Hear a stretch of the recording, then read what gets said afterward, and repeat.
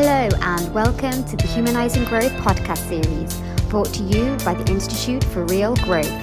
Each week, IIG founders Frank van den Driest and Mark de Swaan-Arons will be talking to global leaders and practitioners to discuss what it takes to drive human-centric growth.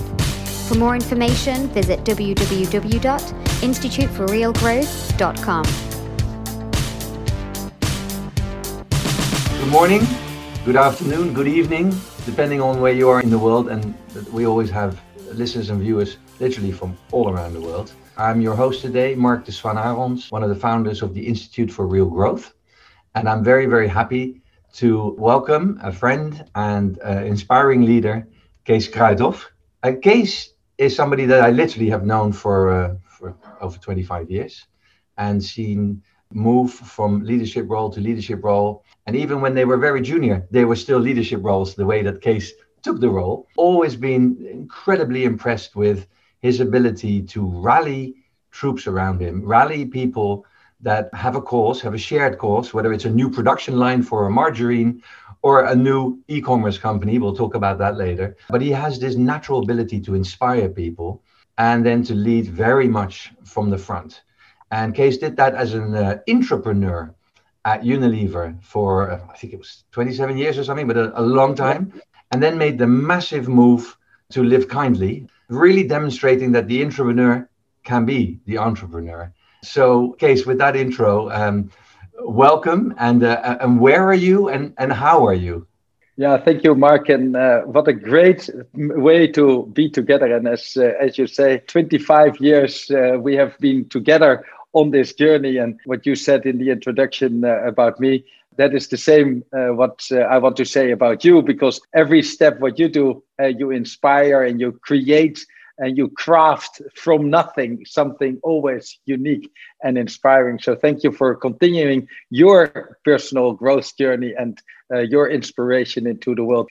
Again, what you have created now is so relevant because ultimately humanizing growth is super relevant. So where am I? I am, after 20 years having lived all around the world, in all continents around the world, from the Netherlands to South Africa, Singapore, China, back to South Africa, Brazil, New York, London. Finally, after 20 years, I am back home here in the Netherlands, very close to the sea, in a little place called Noordwijk. And, you know, I think COVID does many things, but one of the things that it does, it gets you all the way back into the Maslow pyramid, and that is to be close, to be home, to be with friends and family, close homes. How am I? I am in a state of unbelievable excitement. I'm also in a state of big questions, and for the first time, you know, not really knowing where this journey really takes the next curves and the next step ups. And, you know, therefore, how am I? I am probably in the most exciting phase of my life. I see it as the first 50 years are just behind me. And now I'm in the second half of my, journey. And this time I will take everything what is in my backpack as my experience, expertise, and a bit of a network forward into the second phase of my life. And that will be even more exciting than the first phase and the first half of my life. Before we actually get to the specifics of it, you talk about excitement and learning and the journey and not quite knowing what is around. And when you don't know what's around the corner or where the next curve or step up is, you need to be able to rely on a purpose. You need to have a compass that actually gives you guidance in unexpected moments. And so I want to start there. I mean, do you have a purpose? When did that become clear? And how has it played a role as you navigated all those curves? I have a very clearly defined purpose, you know, in the different phases of my life. It has sharpened further. But it all starts with my mother. And, you know, my mother has always taught me is that, you know, as a good Calvinistic mother, actually, don't waste your talents and put your talents at service to society. And the notion is that, you know, how you can always in everything what you do, and whether that is in your family life, in your social life, in your work life, in your sports life, in any part of where you are active is to be able to get to your full potential is something which is at the core of of my upbringing. And then I had the pleasure to have a personal coach, and that is Bill George. And Bill George is obviously somebody who created an incredible purposeful organization as his time as the CEO for Medtronic.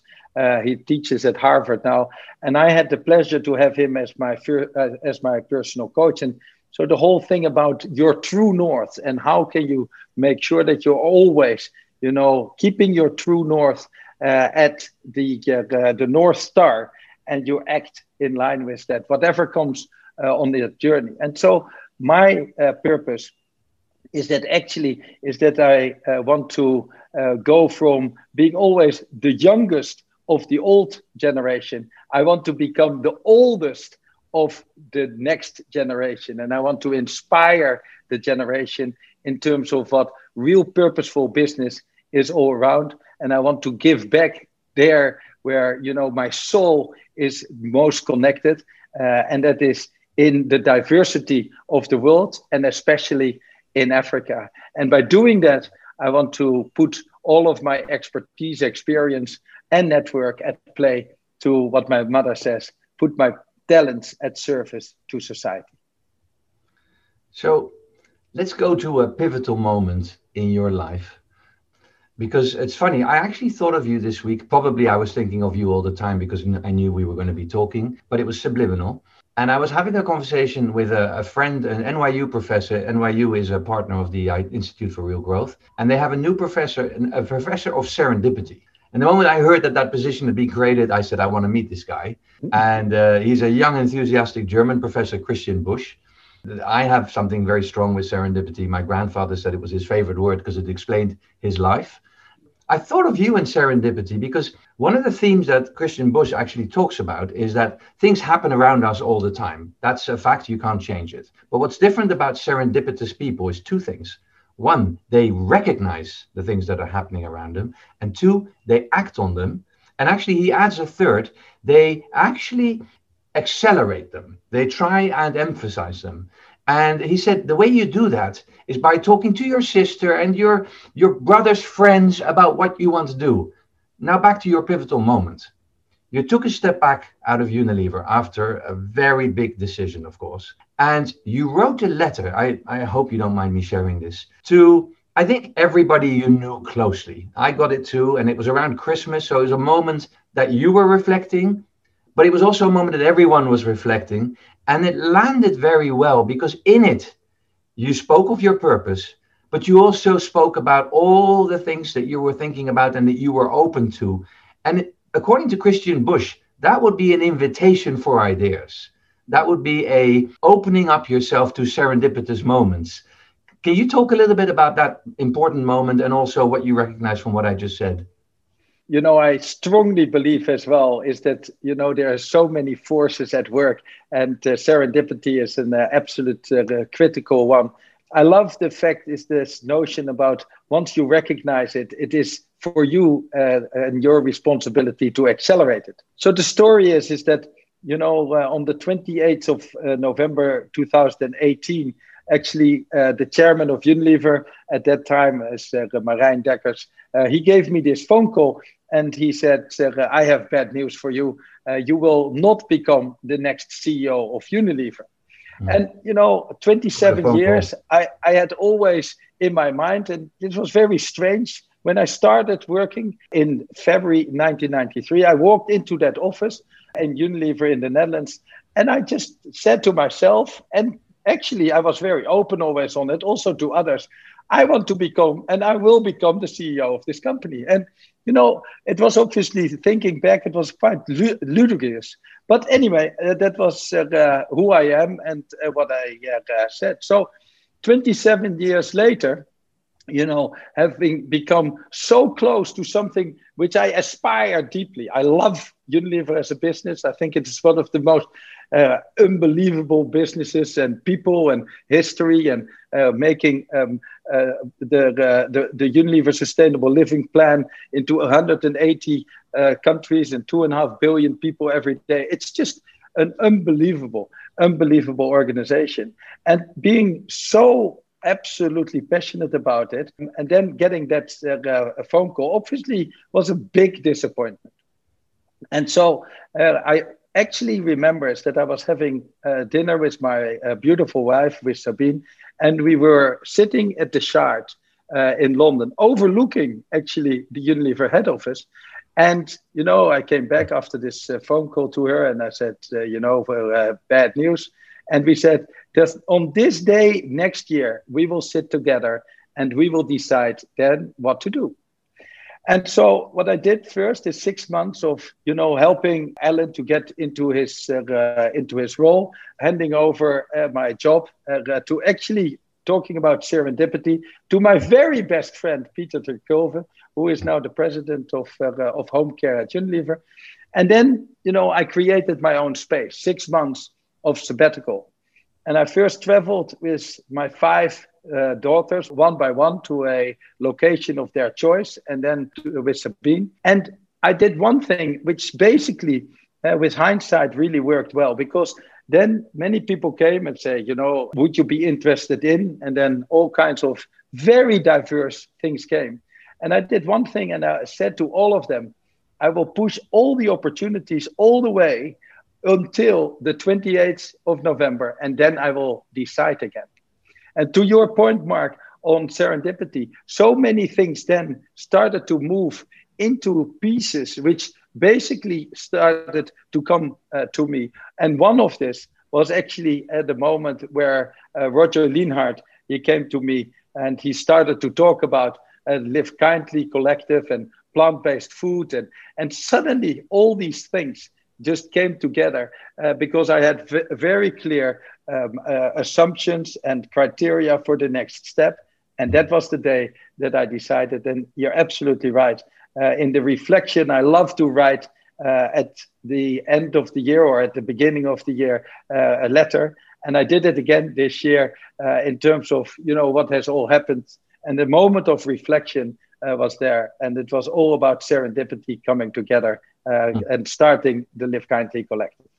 Nah, fantastic. Beautiful how the pieces come together, but it took you to act on them. And that's the overriding lesson here.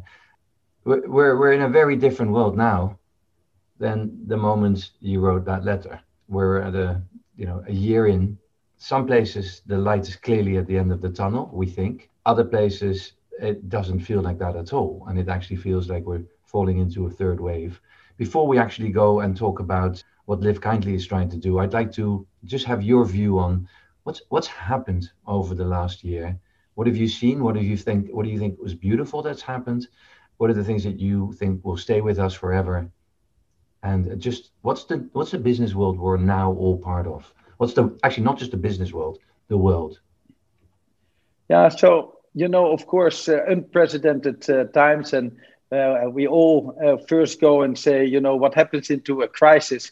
As we just already said, Maslow drives everybody to the management of the crisis, and that is being close to families and making sure that the safety is there. And then once that's the case, everybody starts to say, what is then the safety, and therefore, taking care of companies. And making sure is that the health crisis did not become either a food crisis or unintended further consequence crisis.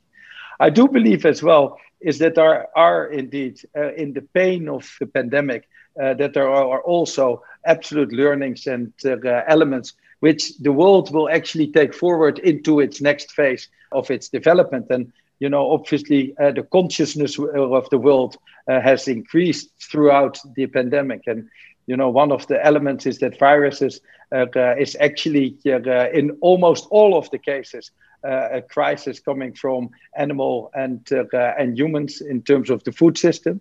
At the same time, the consciousness in the world also increased when we saw is that the swans were back in the canals in Venice. And we started to feel that the Mother Earth could start to breathe again a little bit. And so I think it's in terms of some of the real learnings out of the pandemic is this notion about, the reflection of pause and, the power of the pause, I think is absolutely part of this. The second part of this is that all the trends which were already there, just totally accelerated. Look at the digitization of the world.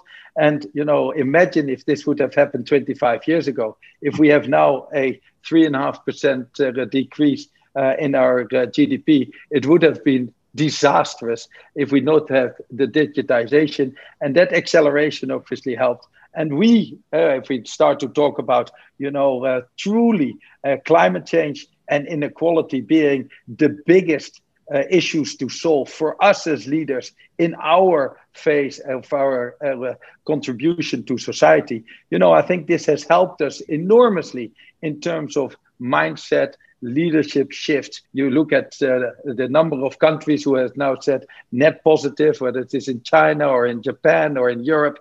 Now, luckily, the US getting back into that group of leaders as countries. And so I do believe is that this power of the pause, the reflection, and then, going forward actually helps us. I sometimes have said is that, somebody has sent us all into our rooms as parents send naughty children, and they just need to reflect on what they have done wrong. And when you are actually back calm and reflective, you can get out of your room. And so I think that is a thought that, we are almost ready to go back and make sure is that we have learned from it and that we go not back into the old, but we rejuvenate into the next. That's so interesting because if you look at the world around, and you've talked a little bit about sort of the forces for change, the pause, I hadn't really heard of the power of the pause. I love that expression. One of the things that happened this week that excited me in that realm, contrary to just sort of the chairman of BlackRock demanding higher transparency around the social and human aspects of companies, the SEC acting chair actually put out a document with requests for comments, which is their first step of really changing things in the reporting world. Well, in terms of consumer expectations, because now we're getting to the world which Live Kindly is stepping into, what do you think there has changed in the way that they look at companies, what they demand of companies? Yeah, the moment that stepped into and really becoming a founder and entrepreneur and starting literally from nothing, absolutely nothing, where we said, we want to build a company which is the global preeminent plant-based food company with the mission to make plant-based eating and plant-based living the new norm. When you start that, the first thing is obviously around, where do you get capital from? The logic is that if you have an attractive market, if you have an innovative model, and if you have a superior team, is that money will shift. But what was really interesting is that within 12 months is that we have fundraised over $500 million. And, when you think about that, the size of that capital, but also, all about conscious capitalism, it's really totally mission aligned. And so this the notion about how the capital starts to shift into, areas of business as a force for good was, at least in our experience in the last 12 months, was absolutely amazing.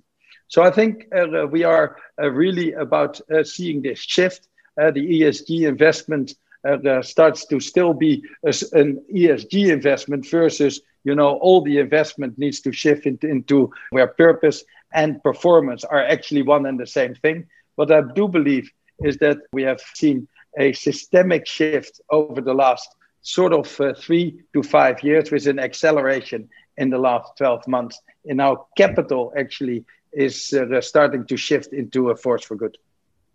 Look, we see the logo behind you. You've referred to it a few times already, but would you just do the proper introduction? What is Live Kindly? Where does it come from? I think everybody wants to know a little bit more. When we started this, and Roger Lienhard came to me, and he is actually a serial entrepreneur, as a Swiss guy.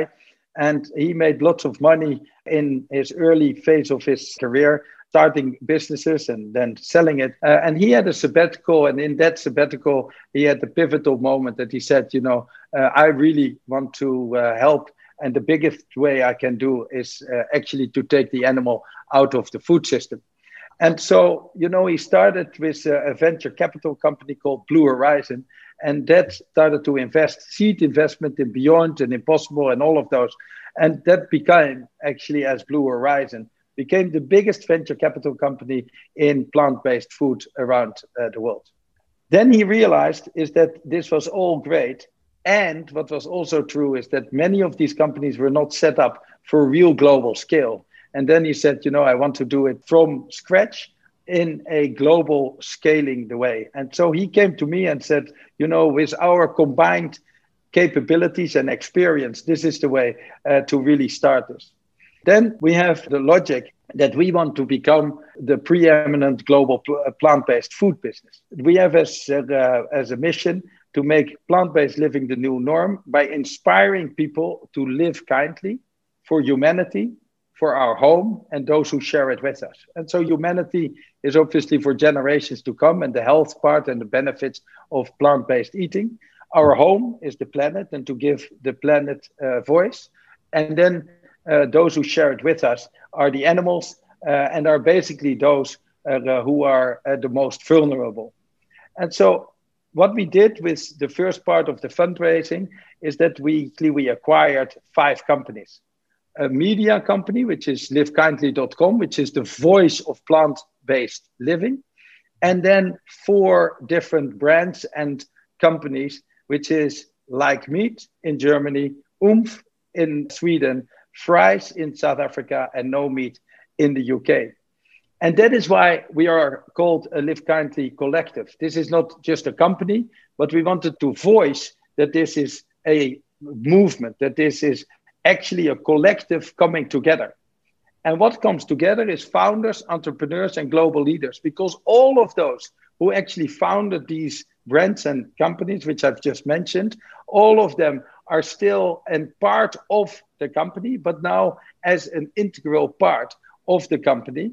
And we have combined that with global leaders. So we have 75 years of experience, expertise of plant-based food, combined with hundreds of years of people who have been all around the world, being part of the global food CPG industry. And so myself, but also our chief marketing officer, who has worked for decades for Unilever, of our chief finance officer, who actually was the CFO globally for Kraft Heinz, or the lady who runs China, who's been part of McCain and Cargill and Coke. And so really that has come together. So that's founders, entrepreneurs, and global leaders come together. And it is a portfolio of brands, which is global, regional, and local brands, which is started, but obviously has the intent to be able to really be significant going into the future. And as I said, it is a combination of a media company and a foods company. So that's the collective. And the last one is a collective because we create partnerships all across, from upstream all the way downstream to the consumers. And that is why it represents all the thoughts around what we want to do. And it is very much global. It is very much up and down the value chain, but it is very focused in terms of plant-based alternative meat. Now, the reality is most of the people listening and viewing us now are part of big organizations. And so they look at you, and in many ways, they will discount all the things that you're able to do because, he has no restrictions. He's the CEO and chairman and can get it done. And look at me and the company I'm in, and nothing's possible here. But actually, you did this all those years in Unilever. So let's talk to that. What are the implications for big organizations and how they partner and how they structure, perhaps even? I personally have always said within Unilever is that you can really be the internal disruptor. And, changing and creating new business models within a current system is something which is, of course, more difficult because you have the whole legacy business part of it. But definitely it is important is that you have leaders who create as internal disruptors into the organization. And this notion about the joy to disrupt rather than to be disrupted, I also always thought it was a part of that. And so in the Unilever, when I was the president for Unilever North America, we created new ways of business models. And the world suddenly woke up when we acquired the Dollar Shave Club. And that was something which was very unique. You know, it was direct to consumer. It was into shaving. There were many, many aspects of that. And I think it was very iconic because actually it said, we as Unilever, we made it very clear is that we were serious about direct to consumer, digital, data, new business models.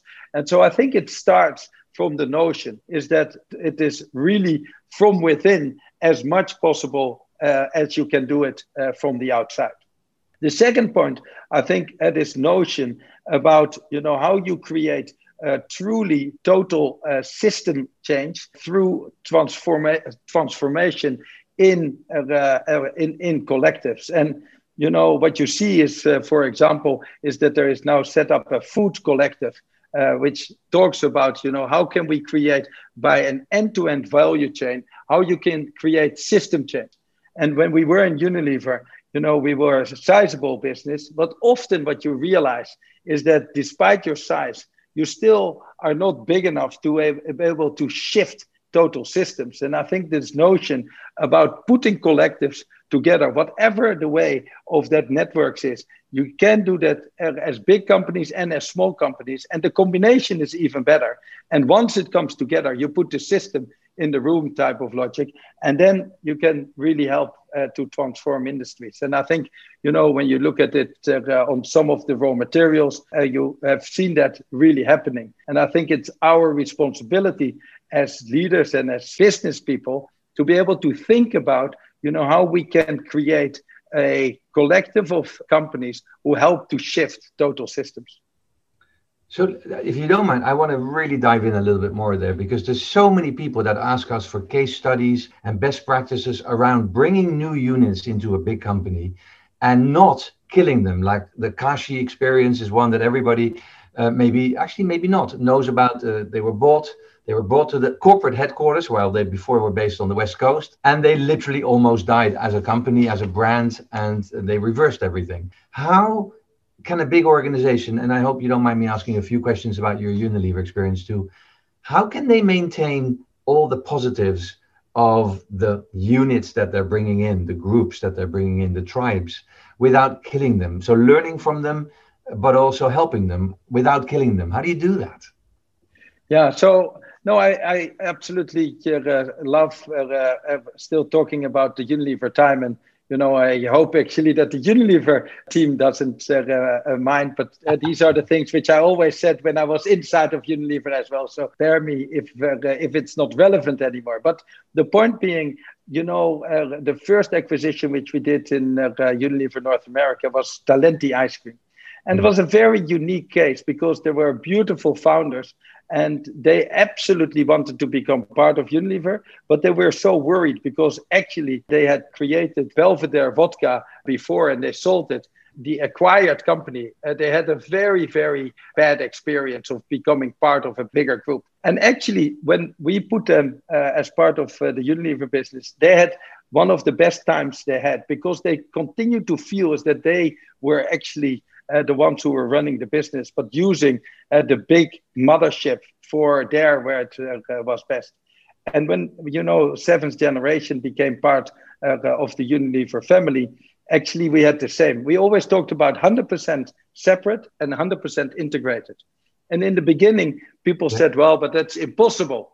But actually, in the operations, it is possible. And so they stayed in Vermont, the culture and the community really stayed very special there. And at the same time, it had the benefit in terms of global rollout and, you know, the megaphone of their voice. Suddenly, they had a louder voice of that, what their mission was all about. And so that is by design, you can create and keep, you know, and separate and integrated, and so that you get the benefits, or the benefit of all. So if I can paraphrase a little bit, it sounds like you're almost giving the responsibility for deciding the degree of integration to the unit you're bringing in, to say, use of us what you want to, what you think help, but we're not going to tell you it, because otherwise maybe killing of the cultures might take place. So now you have in Unilever, you bought 10, 15 companies, you got all these smart people, the Talenti owners, the Dollar Shave Club owner, and all these other founders around. Has the company, I once heard that the company actually brings them together to advise the overall company and sort of kick their butt. Is that what happens? No, not at all to kick their butt, but it was true actually, is that we brought many of these founders who were still part of the business together, and to get the learnings and say, what does it do, and how it helps to create, the culture of founders mentality. And, if I look at what we do in Live Kindly Collective, and we're keeping the founders in there, and we make sure is that whilst, we integrate the back end and you get the scale, because very often, founders, they have obviously the entrepreneurial part. It is their personal money. There's all kinds of founder mentality benefits in there. But there's obviously very often also a capability issue around how do you create scale, and how do you set up infrastructure. And so if you combine that, actually, you get the benefit of all. So what we are putting in place is global IT infrastructures, the network of manufacturing in, so that people can do what they love most. And that is the notion of building the brands and continuing to drive the mission and being the voice of that movement. These are, more of networked organizations where actually you put structure, but a very, very loose part on top of that, which actually gets the benefit of both the founder's mentality and the benefit of the global scale into one system. Actually reminds me, one of our IRG founders, the biggest and original founder, is WPP, the agency network. That's what Mark Reed talks a lot about, really taking a lot of the stuff away that founders of agencies, of creative hot shops, don't want to be thinking about, probably aren't very good at, and actually just taking all that stuff off their plate and letting them get on with the transformation. You're now in a place where everybody clearly signs on for a vision of where the world is going. But many people listening are in organizations that are still cynical, despite the SEC changes and so forth, that actually purpose and performance somehow are competing. That if you live a purpose, or if you build a purposeful company, you're building in inefficiencies, you're going to be less competitive. How do you deal with that cynical perspective and perhaps just resistant investor force as a leader that's trying to drive business for good?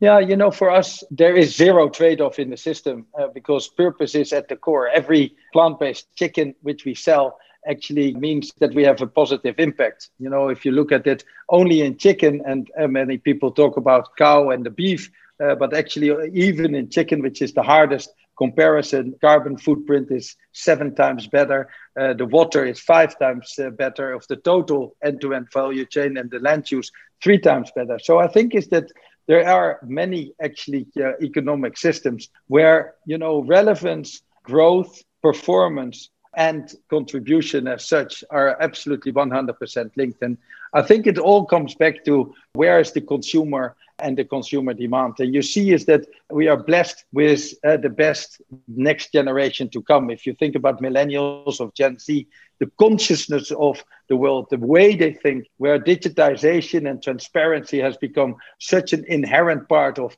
life and therefore support into all this. We see this actually again in the plant-based food industry, where especially daughters between 12 and 17 years, they come home to their parents and say, I have changed my mind, I'm not going to eat animals anymore.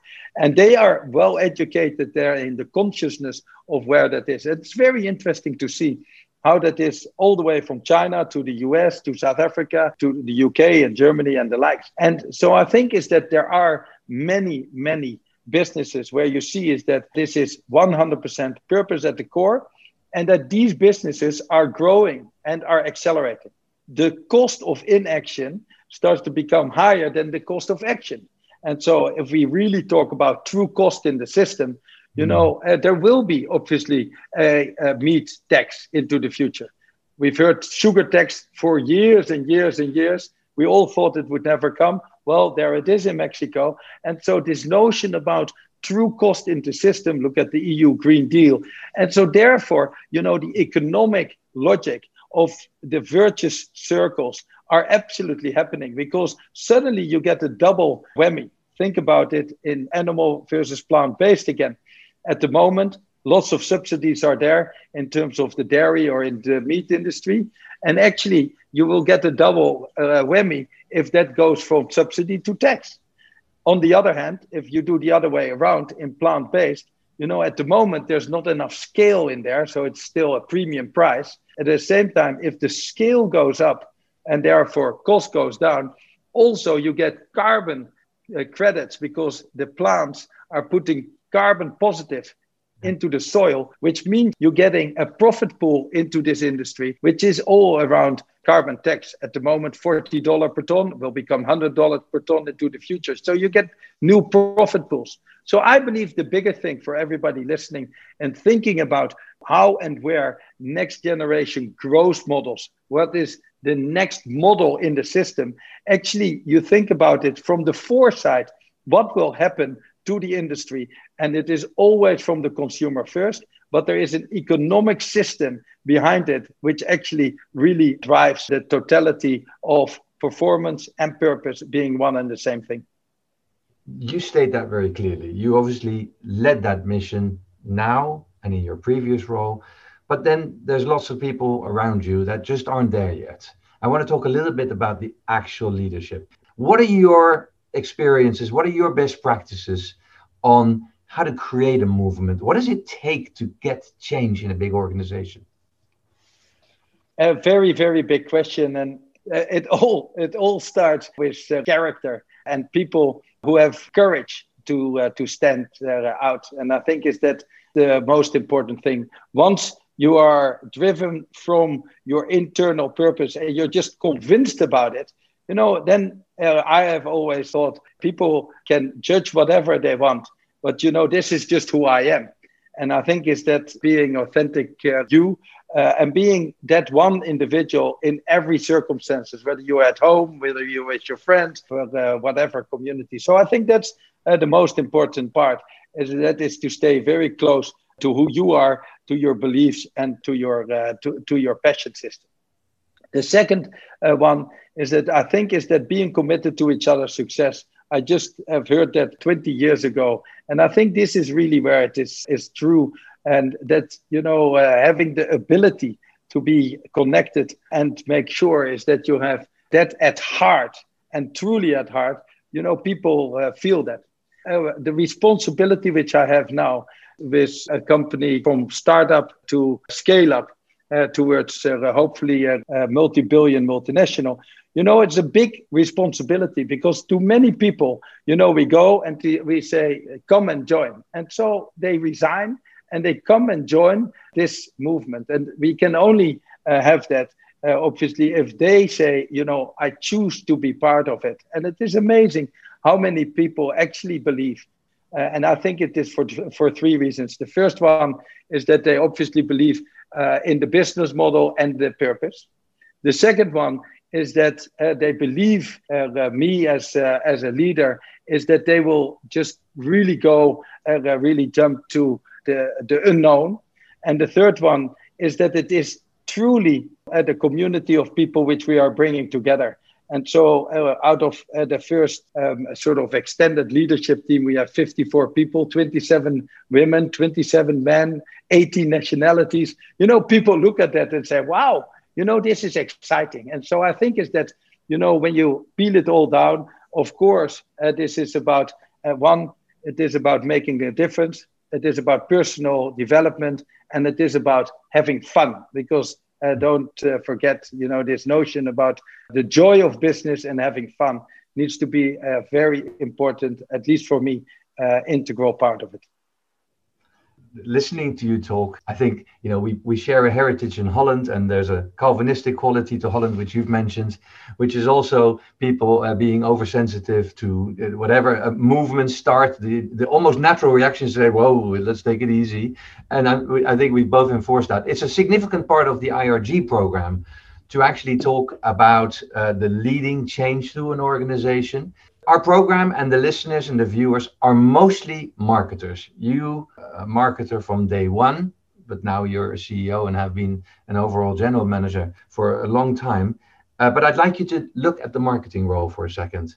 One, as businesses move towards a force of being a force for good, as the businesses are even considering that role, fighting the cynicism of either shareholders or the finance function or whoever it is in the company that's resistant to the change, and then maybe even towards the outside stakeholders, what's the role of marketing in this moving towards being a force of good? To put the marketing person really with the right voice around the table and calling it humanizing the growth and making sure is that it represents actually the relevance in society, I think is absolutely fundamental and critical. It starts from the main role, obviously, as the head of marketing, is to make sure is that you are really consumer insight and foresight driven, and that you represent that voice into the organization. And so the thought around relevance and therefore being part of growth is where it all starts. And so the ultimate part, what I think is the most difficult and the most important part, is to be able to get at the heart of your economic system, i.e. there where the value is being created, that you put purpose at the heart of your value creation. And so when we talk about fast-moving consumer goods, obviously, where the real money, where the real value is being created is through brand equity, and their attributes. And so therefore, I believe the ultimate and most important role in the organization to be able to get purpose at the heart of your business system is through the marketing role, because you need to put it at the core of your brand positioning and your mix. So that indeed, Ben & Jerry's is now not only the best tasting chunky ice cream, but also has attributes of shared prosperity. And the moment that consumers are actually wanting to pay a premium for that and having loyalty and pricing power in it, then you come to the heart of the economic system. And so therefore, ultimately, the marketing role where this gets integrated into the proposition is the single and most fundamental element of where purpose and performance, relevance and growth will sit. How many of the marketers that you know can actually play that role versus being part of the brand? We have our own metrics, gobbledygook world.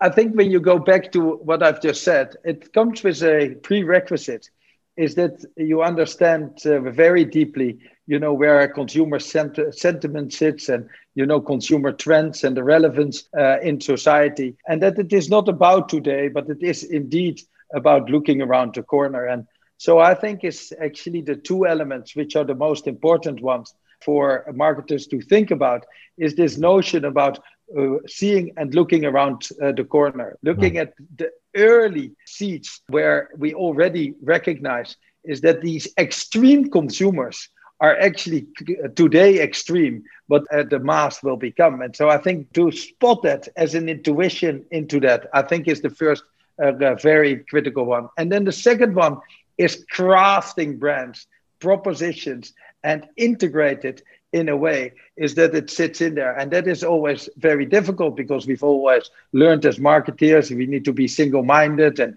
if you get too many dead messages, you dilute it.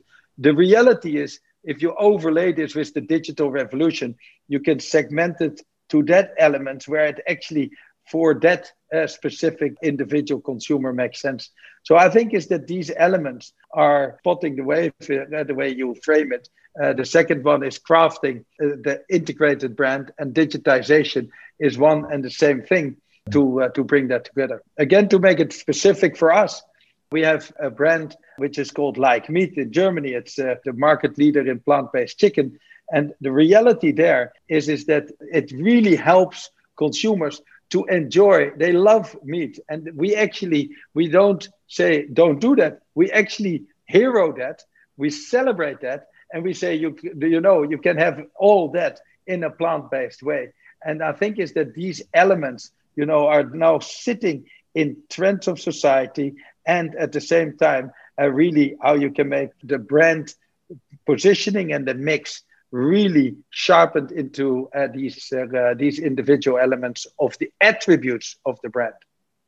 So I want to end with one or two questions about you, and perhaps, we could be accused of only focusing on all the positive things, but life has major setbacks. I think, and I salute you for starting with that massive change moment in your life and the disappointment of being told you're not going to be the CEO.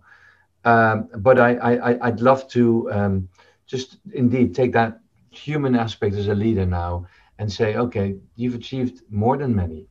There's lots of people listening in, and they're sitting at home behind a Zoom screen still, again, for the 50th time this week. The interaction has gone with other disciplines other than maybe indeed a Zoom meeting for an hour or not.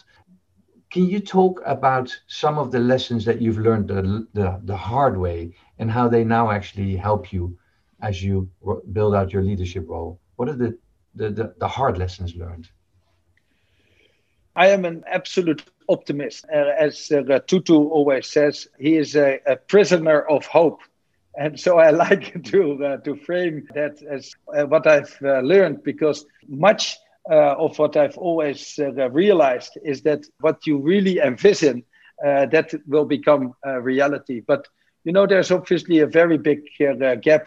Once that you envision it and are so passionate about it, is also is where the biggest pain will sit. And I think it's that, this COVID has shown that once again, where you really understand that even when you put everything what you have into a space, that still things really can go into a complete different way, and that there are bigger elements at play. And I think is that this notion, when you look at it in society, you see again, 500 million people going back into poverty. These are the elements where, if I look at much of what we always say, we as business, and it is all about making progress, but that at the end, where is the progress? And I think that is one of the elements. To make it very personal, if you look at my personal journey in South Africa and what we have left behind there, and then what sometimes the reality is there. We have an adopted Zulu daughter. And you see, what an impact. She lives in a township in South Africa. You see what an impact it has there in terms of, the stress into the system, the stress which that gets also in our personal life. These things are suddenly a new reality. Personally, I get lots of energy from people, and I hope to give some energy to people. And, the frustrating part of, what we are doing now in this Zoom part, eagerness to be able to move on and create the next part. I think is that we are all very much stressed and in pain on that. I personally believe is that the emotional bank account is getting down and down on relationships. And so that means is that it will become even more difficult. We see that in building our business. On the 9th and 10th of March, we were actually with 100 people in New York City from all around the world. Can you imagine? And on the 12th of March, the world went into a lockdown. And the notion about how and where we have the difficulty to build a community, to build relationships in there. I've never seen in my life. I've never seen our CFO physically in my life, or our chief HR officer. By the way, she came into the business and has gone out of the business already. I've never seen her in my life. And these are things which is very, very much where this phase needs to end, because, we really need to turn the page and create the next chapter. When you start up a small business, and the factory suddenly can't run, because of COVID, and it stops completely, and you have a little business. It was actually very close of these moments that it actually just stops your entire startup. And so these are real moments of feeling vulnerable into a system which you always have thought about, is that you can, whenever you put your talents and passion in, is that you can create it. But there are very vulnerable feeling and vulnerable moments in there. Kees, we could probably keep going for 3 hours. There's questions for at least another 2. Most of them are zooming in on the industry that you've entered. And of course, my goal was not that, but was really to talk about leadership lessons. Now, thank you so much for taking the time today. I really appreciate it. And I know the audience really appreciates it. There's lots of comments there, lots of questions for the future, but our time's run out. Kees Kruithof, have a great weekend and a big thank you. Thank you. Great to see you as always, Mark. Take care. Bye-bye.